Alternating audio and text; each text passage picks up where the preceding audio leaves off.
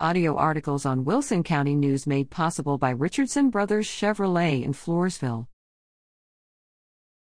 High winds fire danger for Wilson County, South Central Texas Saturday. The National Weather Service is warning of high winds and fire danger across South Central Texas as a cold front approaches. A cold front will move through between 11 p.m. Friday night, January 14th, and 4 a.m. Saturday morning. Behind it, expect strong wind gusts of 35 to 50 miles per hour and fire weather concerns on Saturday.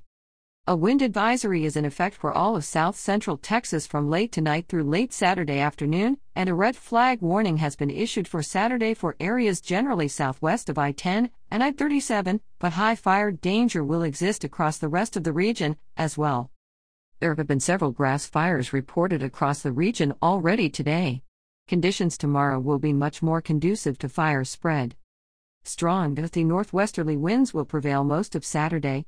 Residents are advised to secure lightweight objects and items such as trampolines and patio furniture that could be blown around.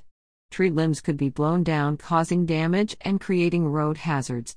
Winds also may make travel difficult for high-profile vehicles.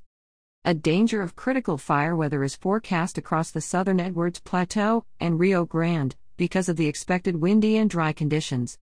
Residents across South Central Texas are urged to avoid activities on Saturday that could inadvertently cause a wildfire. Fire weather safety tips: do not throw cigarette butts out of vehicle windows.